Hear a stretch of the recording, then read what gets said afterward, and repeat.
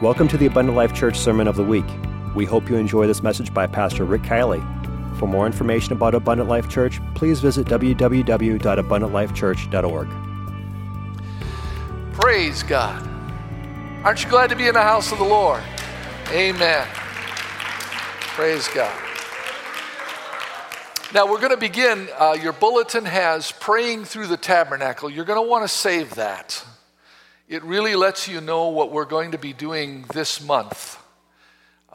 With the number of services that we have available, we will take the 6 pieces of furniture in the tabernacle for 6 services, and then we will have services also with Brother Ball on the last Wednesday and Sunday of the month, okay?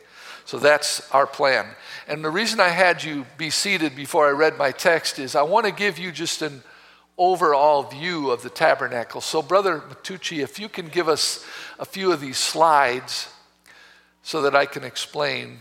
These come off of transparencies, just so you get an overall view. And what we will do at the end of the month, on the last Friday and Saturday of the month, is we will lay out the entire tabernacle in its order, and then we will have 24 hours of prayer. And that's how we'll wrap this up, so that you will be able to pray through the tabernacle. But we want you to be able to understand what the tabernacle is all about, okay? So let's go back. There's a blue slide. Brother Matucci, can you bring that up? There. You can see on this slide, this would be an aerial view. You'll notice that at the bottom, which would be the east, the sacrifices would be brought by the people to the priests. They were not allowed to enter any portion of the tabernacle. None. Only the priests could be in the tabernacle. They would take the sacrifice, they would take it to the first piece of furniture, which is what we have in front of us right here, the brazen altar, and this is where the animal would be sacrificed. After the sacrifice of the animal, the priest would then go to the laver, which is where he would wash, and then he would proceed to another tented area, a completely tented area. The altar, brazen altar, and the laver were in what was called the outer court. This was open air. Now, nobody could see this unless you were above it, because you'll notice that it is surrounded by high walls, tented walls. So you couldn't see what was going on except from above. Once they were finished in the outer court, they went to what's called the holy place. See the blue area there? You'll notice that the first blue area has the altar of incense, golden candlestick, and table of showbread. Then, inside of that was a veil, and that veil separated the holy place from the Holy of Holies, which is where the Ark of the Covenant was kept. And the high priest was the only one that could ever go in there, and he could only go once per year for the sins of the people. So this gives you an aerial view, okay? Next slide. So here's what the holy place and the Holy of Holies would have looked like from an aerial view. You can't see the veil, but approximately 2/3 is the holy place and 1/3 is the Holy of Holies.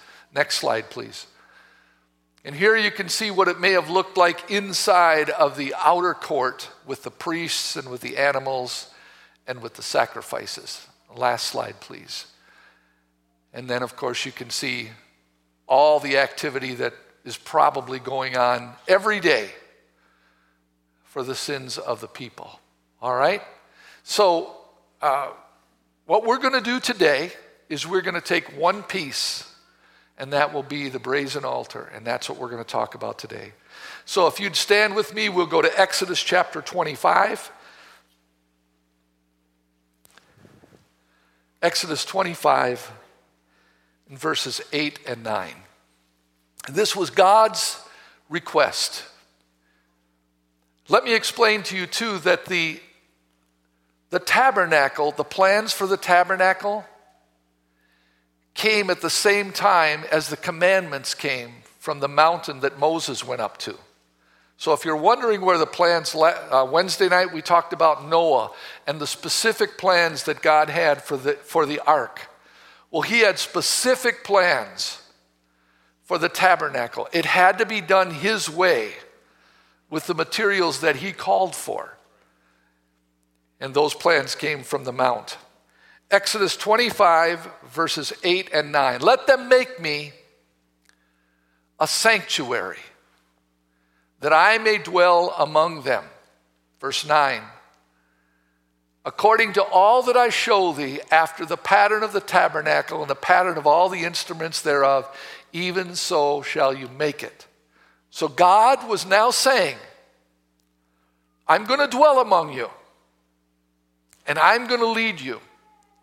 And God would lead his people with a cloud by day and a pillar of fire by night.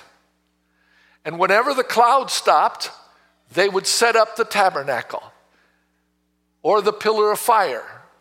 And when it moved, they packed everything up and they followed the leading of God. And when he stopped, they stopped. So today, on the particular subject that I'm going to speak on, I'm going to talk about a new life from an old altar. Amen. God bless you. You may be seated.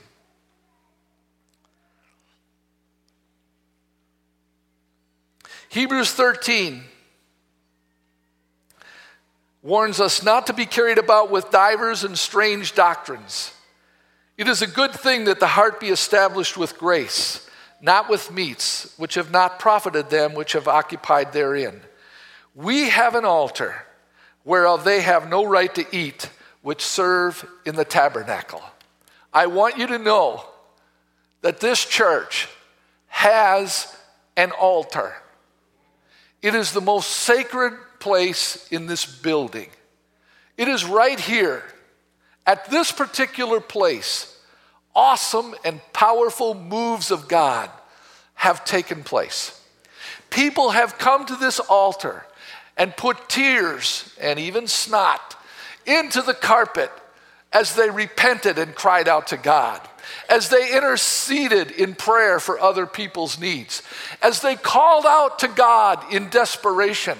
And God's eyes and his ears are attentive to everything that goes on at the altar. Now, you can have a family altar, and that's a good thing, but there's no place like the altar that God has designed for the church of the living God. It is a place that you should frequent. It is never a place that you should turn your back on. One of the things I appreciated when we were young, a young church, is that everybody always came to the altar at the end of the service. I pray that we never get away from that. I pray that you never get to a point where you're thinking about what you want to do after church and who you want to see and who you want to talk to, and forget about going to the altar. Frequent the altar. Come to the altar every service. Every preacher and every teacher in this church that stands behind this pulpit should never conclude a service by saying, "That's all, folks." It should be, "Please come. The altar is open for prayer." God still wants to speak to you, and you may have something that you need to say in response to what God has said to you.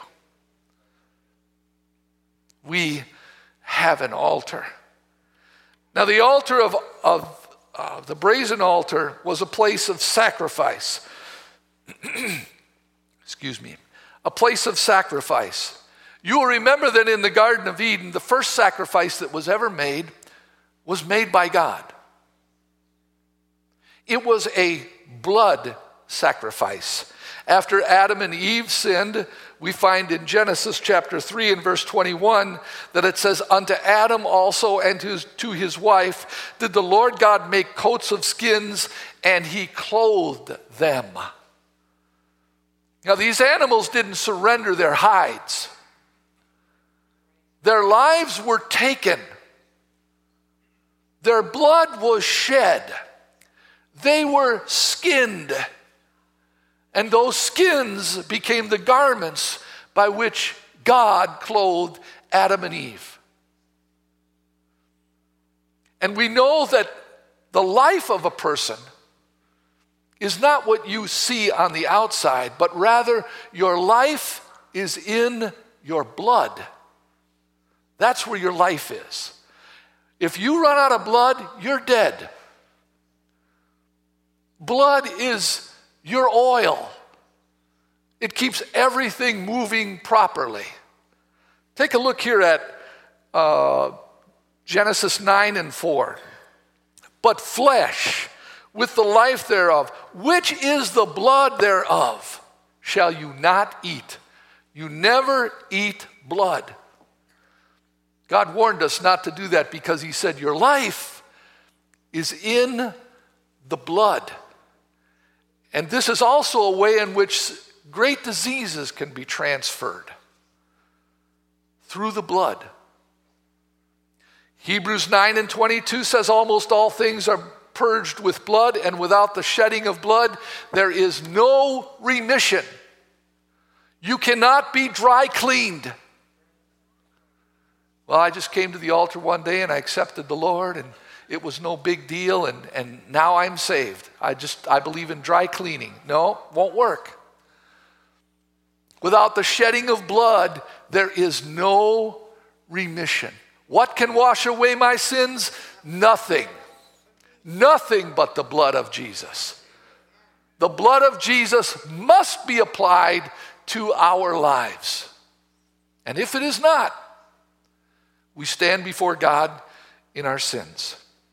Now I'm going to give you a few quotes. You know that this is just kind of my trademark or my style, but these are how I remember things. Before God brings deliverance, a sacrifice is always required. Before God brings deliverance, a sacrifice is always required. Do you remember when Israel was in bondage to Egypt? 400 years of bondage. Do you remember them crying out to God for their deliverance? But there was no deliverance until there was first a sacrifice. And God is always very specific. He is not generic. He is not vague. He is specific about what he wants and how he wants it. And we need to pay attention. Can I get an amen? We need to pay attention. Let me take you back to Exodus chapter 12 when Israel wanted deliverance from Egypt. He spoke about a lamb, and in verse 6 he said, and you will keep it, me referring to the lamb, until the 14th day, the specific day of the same month. And the whole assembly of the congregation of Israel shall kill it in the evening. And you will take of the blood and strike it on the two side posts and on the upper doorpost of the houses wherein they shall eat it. You are required, according to the eating of your household, to sacrifice a lamb and to take the blood and apply it to the house. If you drop down to verse number 11, he will say, and thus shall you eat it, referring to the lamb after it's been sacrificed and cooked. With your loins girded, your shoes on your feet, your staff in your hand, you will eat it.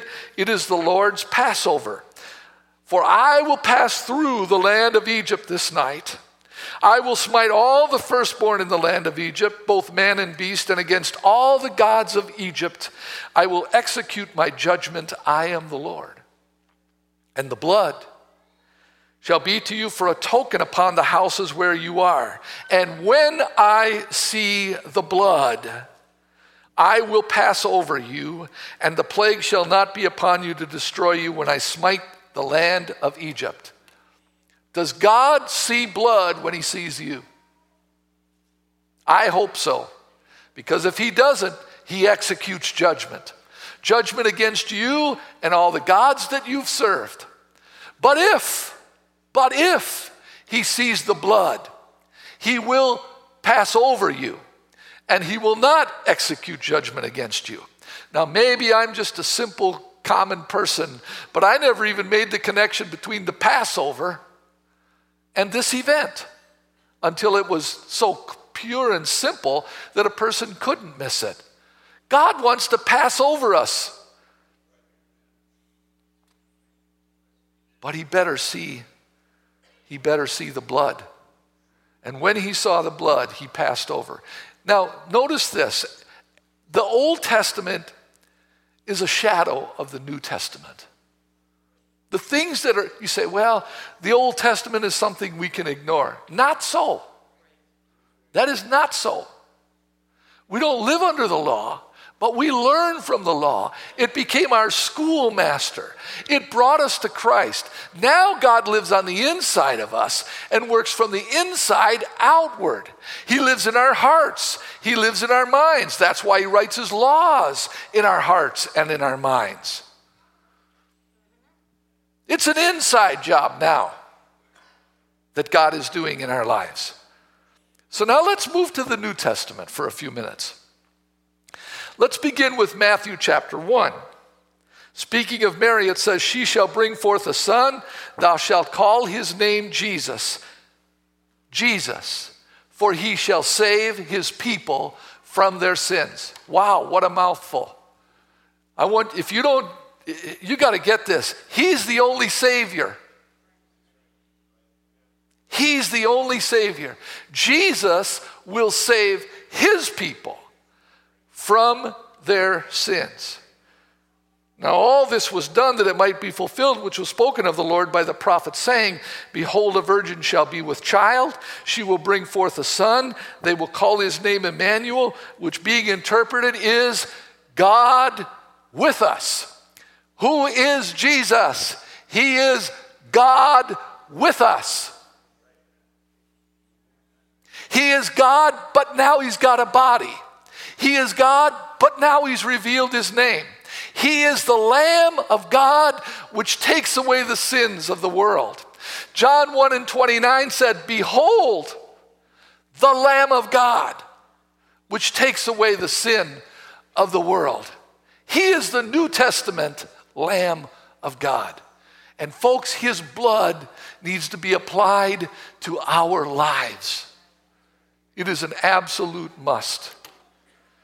God came in flesh as an innocent and perfect lamb. And you know why he did it? Because there was no one else qualified to do it. Because all have sinned and come short of the glory of God. And the wages of sin is death. But the gift of God, I'm interested in the gift. The gift of God is eternal life, and it comes from Jesus Christ. His altar, not this one.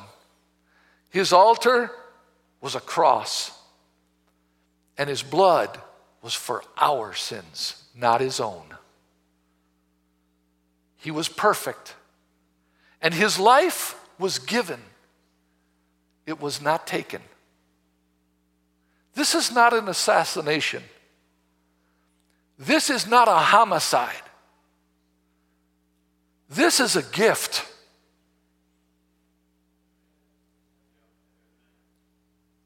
A gift given, not a life taken. Take a look with me at Acts chapter 2. Acts chapter 2.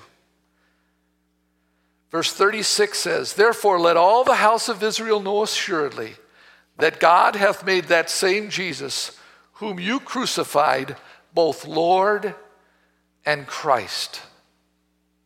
Now when they heard this, they were pricked in their heart, and they said unto Peter and the rest of the apostles, men and brethren, what shall we do? Let me stop here. Here's one of those statements that's worth writing down. Conviction brings repentance. And repentance tests our integrity.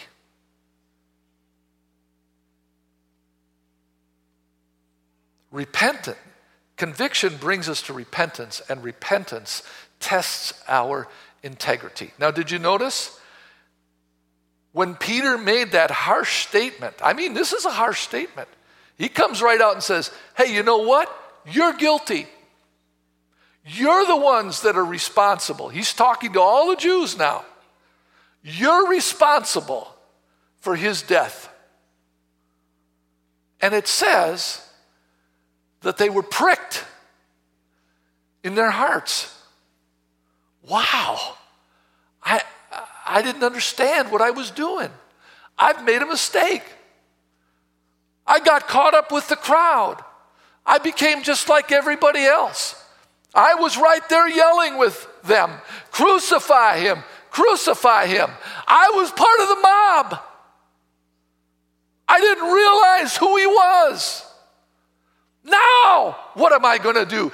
That's conviction. Folks, we need conviction in our churches. There needs to be conviction for sin. We should feel bad when we do bad. I don't feel bad. I just told a little fib. We ought to feel bad about lying. Well, I lost my temper and I swore. We ought to feel bad if we've cursed. We ought to feel bad if we've lusted after someone. Where's the conviction? Where's the consciousness of God in our lives if we don't even have the Holy Ghost? There needs to be conviction. And most of your life is going to be based upon conviction. Conviction from the Word of God and conviction from the Spirit of God. And that's a good thing.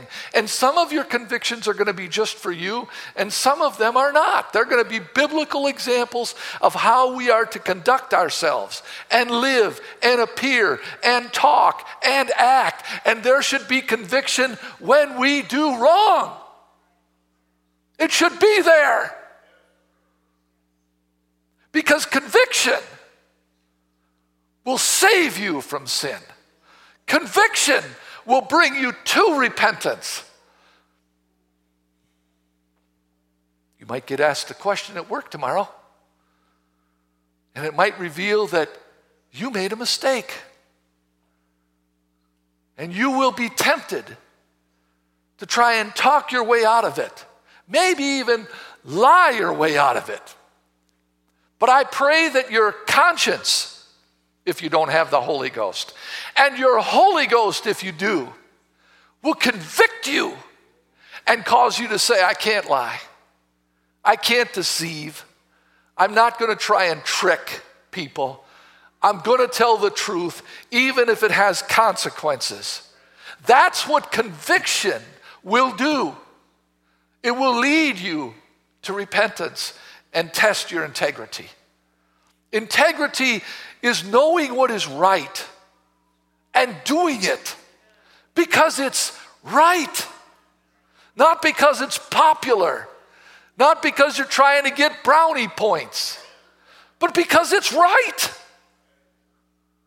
You know, there's lots of times people come to church, not because they want to, but because they feel they need to. It's the right thing to do. Especially on a day like this, or when the winter comes and the snow flies and the wind blows and it's bitterly cold outside. It'll test your integrity. It'll test your commitment. We'll see if you come to church then. We'll see what you do when it's not popular in the way that you handle a situation and you could have lied your way out of it. Your integrity will be tested. But it starts with conviction. And if you fail, repentance to prove your integrity. Somebody say, I got it. So after they're convicted, Peter declares this message of salvation. Peter said unto them, what did John the Baptist begin his ministry with? Repent.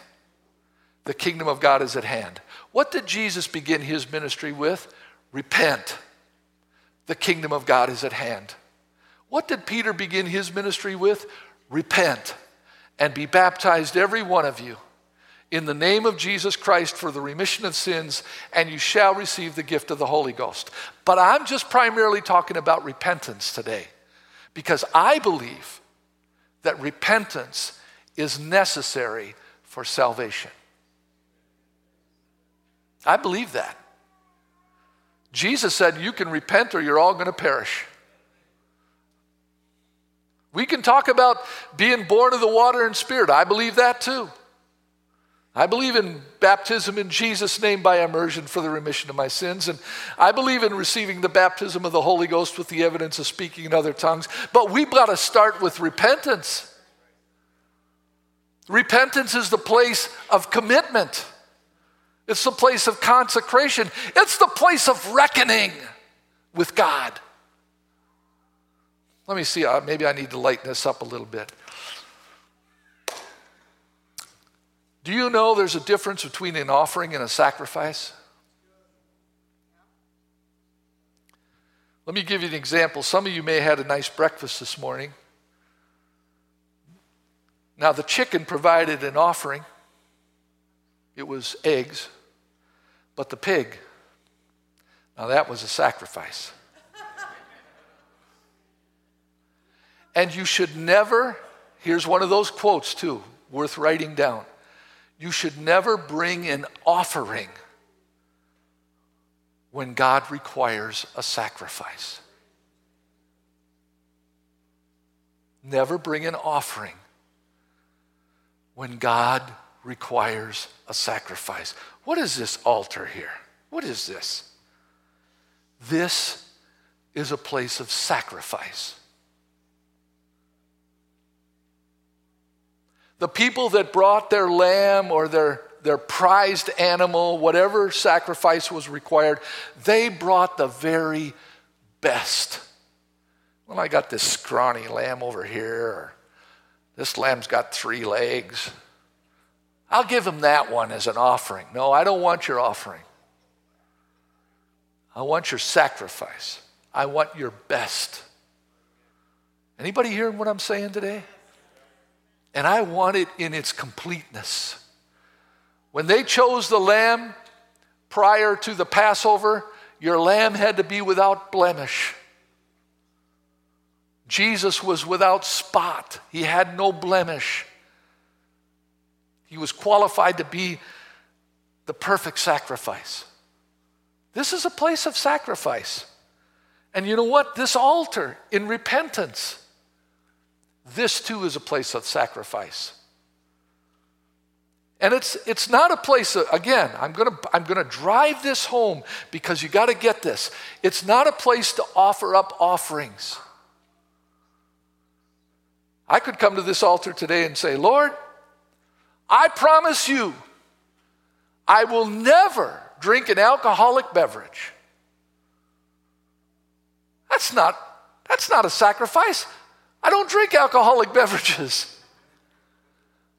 Lord, I'm giving up smoking. That's not a sacrifice. I don't smoke. What if I said, I'm going to give you a half hour of devotions starting tomorrow morning? Would that be a sacrifice for some of you? It's not giving up something that's not important to you. It's giving up something that's of value to you. That's why God wants us to place our lives on the altar, not just our offerings. Let me read this to you. This is Romans chapter 12.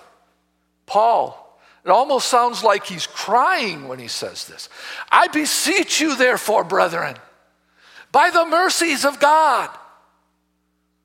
That's pretty strong language. That you present your bodies a living sacrifice, holy and acceptable to God, which is your reasonable service. Well, God doesn't care about my body. Yes, he does. He does. He cares about your body. He said you were to present your bodies, not just your mind, not just your heart, not just your emotions. I want it all. I want it all. I want your life placed as a living sacrifice on the altar. That's pretty demanding, God. Do you know what you're asking for? Sure do. I did it on a cross for you. Now I'm asking you to be a living sacrifice for me.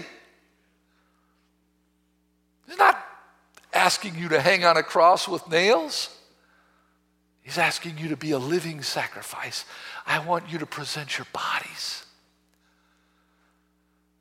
as living sacrifices. Holy. I want holiness. I want holiness on the inside of your life. I want holiness on the outside of your life. I want it out of your mouth. I want it before your eyes. I want you to listen to it. I want holiness. Put your life on the altar. Become a living, not a dead, a living sacrifice. Live by your convictions. Live by what, is anybody with me this morning? Live by what you see in the Word of God and what the Spirit of God is talking to you about. In your body, mind, soul, and spirit. Be a living sacrifice.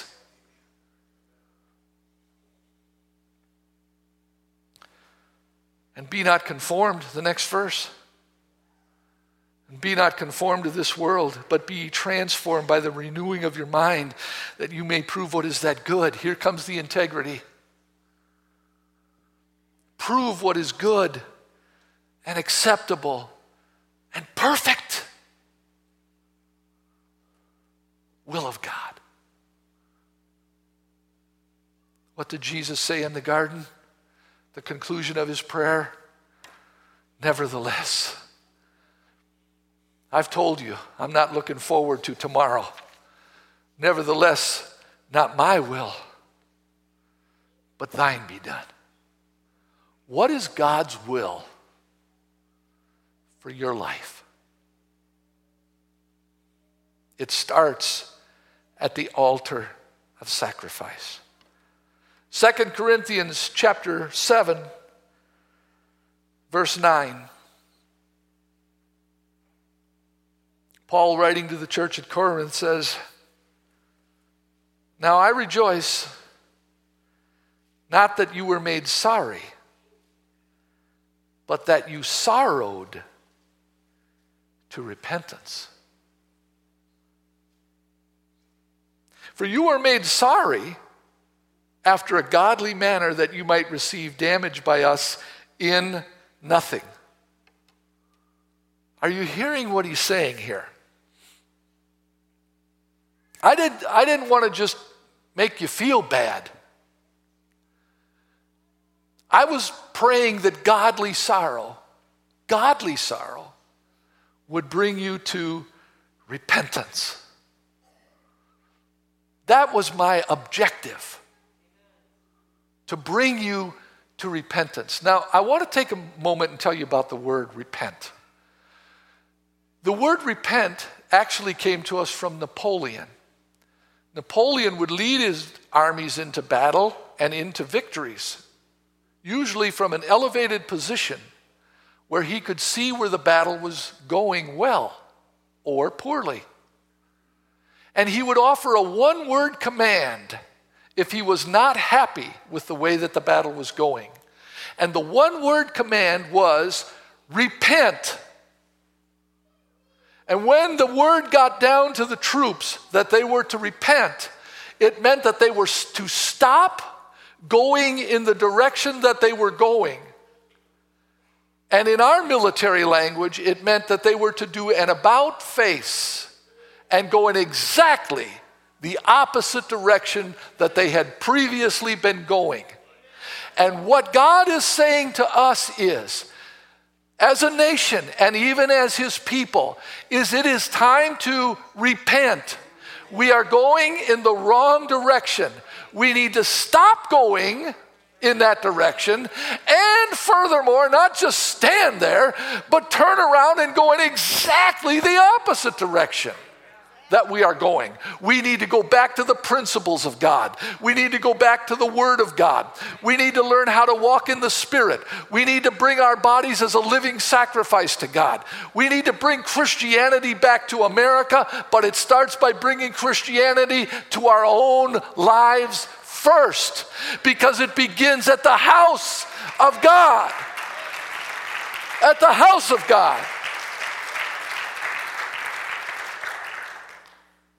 And so he talked about godly sorrow. And watch what he said here about godly sorrow in verse 10. Here's what happens with godly sorrow. Godly sorrow worketh repentance to salvation. See, I told you, I believed that repentance was a part of salvation. Repentance to salvation. Don't repent of your repentance. We call that backsliding. We were going in the wrong way. We recognized it. We turned around. We started walking back toward God and started living for God. But if we do an about face from that, we will be going back in the wrong direction as we once were before we came to God. So he said, don't repent of your repentance. Live your repentance. Not to be repented of. The sorrow of the world worketh death. But watch this. This is an amazing verse. This 11th verse of 2 Corinthians 7. For behold, this selfsame thing, and all of us are going to, as Christians, you're all going to be able to agree with this when you think back to your repentance. You sorrowed after a godly sort. Can I get an amen? You felt bad about your sin. Oh, what carefulness it wrought in you. I'm going to be real careful about the way I live. Yea, what clearing of ourselves. Oh God, I need to have my life right with you. Yea, what indignation. Yea, what fear. Yea, what vehement desire. Yea, what zeal. And even revenge against what the devil took from you. All of those things were present in repentance. And it says here, and in all these things you have approved yourselves to be clear. I got things cleared up with God. I made it right with him. And I'm never going back. I'm never going back. So you see, in conclusion today, you see, the altar is really an old place where you can find a new life. But you got to take the old man and you got to put him on the altar. 2 Corinthians 5:17 says, if any man be in Christ, he's a new creature. We are not reformed anythings. We are recreated after his image. If any man be in Christ, he is a new creature. Old things passed away. Don't talk about them anymore. Well, you know, there was a time in my life I used to do this or I did that, and don't talk about that anymore. Stop talking about that. God is not being glorified by that. And you're just going backwards in your thought life. If anything, go back to repentance. God, I'm going to preach this. God, is there anything that's not right between you and me? I need to kill that. Is there anything that's not right between my brother and my sister and I? I need to bring that to this altar and I need to kill it. I need to kill my pride. Come on. I need to kill my pride. I need to kill my jealousy. I need to kill my selfishness. I need to kill my unbelief. I need to kill my unthankfulness. It needs to be killed. It needs to be sacrificed. And it needs to be burned. And don't go back and try and resurrect it again. Leave it there, leave it there. Take your burdens to the Lord. Leave them there. Go back to the altar. Let's stand together. 1 John chapter 1.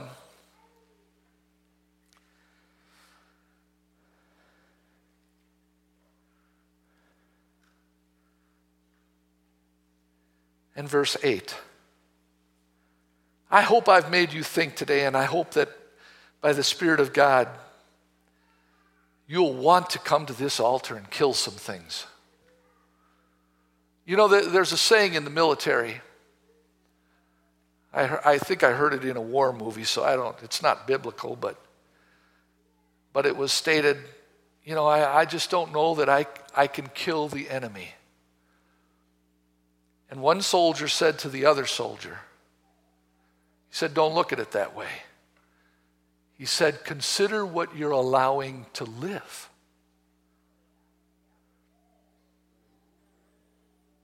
Instead of what you're trying to kill. What do you want to live in your life? For me, to live is Christ.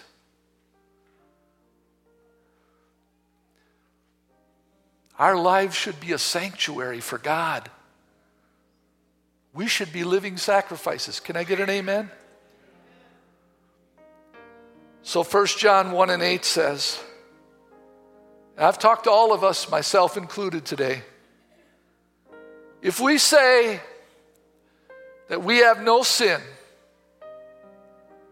we deceive ourselves. The truth is not in us. If we confess our sins, well, then he's faithful and just to forgive us our sins and to cleanse us from all unrighteousness. And if we say, we've not sinned,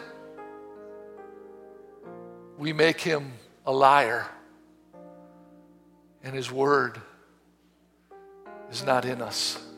So you know what today is? Today's confession day. Not to anybody else but God. Today's putting your life on the altar day and becoming a living sacrifice. I don't know if you noticed it. Maybe I'm a little picky, but he is faithful and just to forgive us. He forgives us when we repent. He cleanses us of all unrighteousness when we take his name in baptism. But he put repentance and forgiveness before cleansing. Jesus, I pray today that as your people, we would be honest with ourselves and with you and come to this altar of sacrifice and make the sacrifices that you require. The sacrifices of God are a broken spirit and a contrite heart. Oh God, you will not despise. Let there be broken spirits and contrite hearts at this altar today, and we'll give you the thanks and praise. We ask these things in Jesus' name.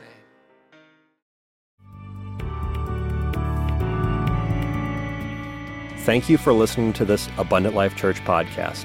We pray it has strengthened your relationship with God and will continue to be a light unto your pathway to heaven. If you have any questions or comments regarding this podcast, please telephone our ministerial team at 262-965-5177 or email us at info@abundantlifechurch.org.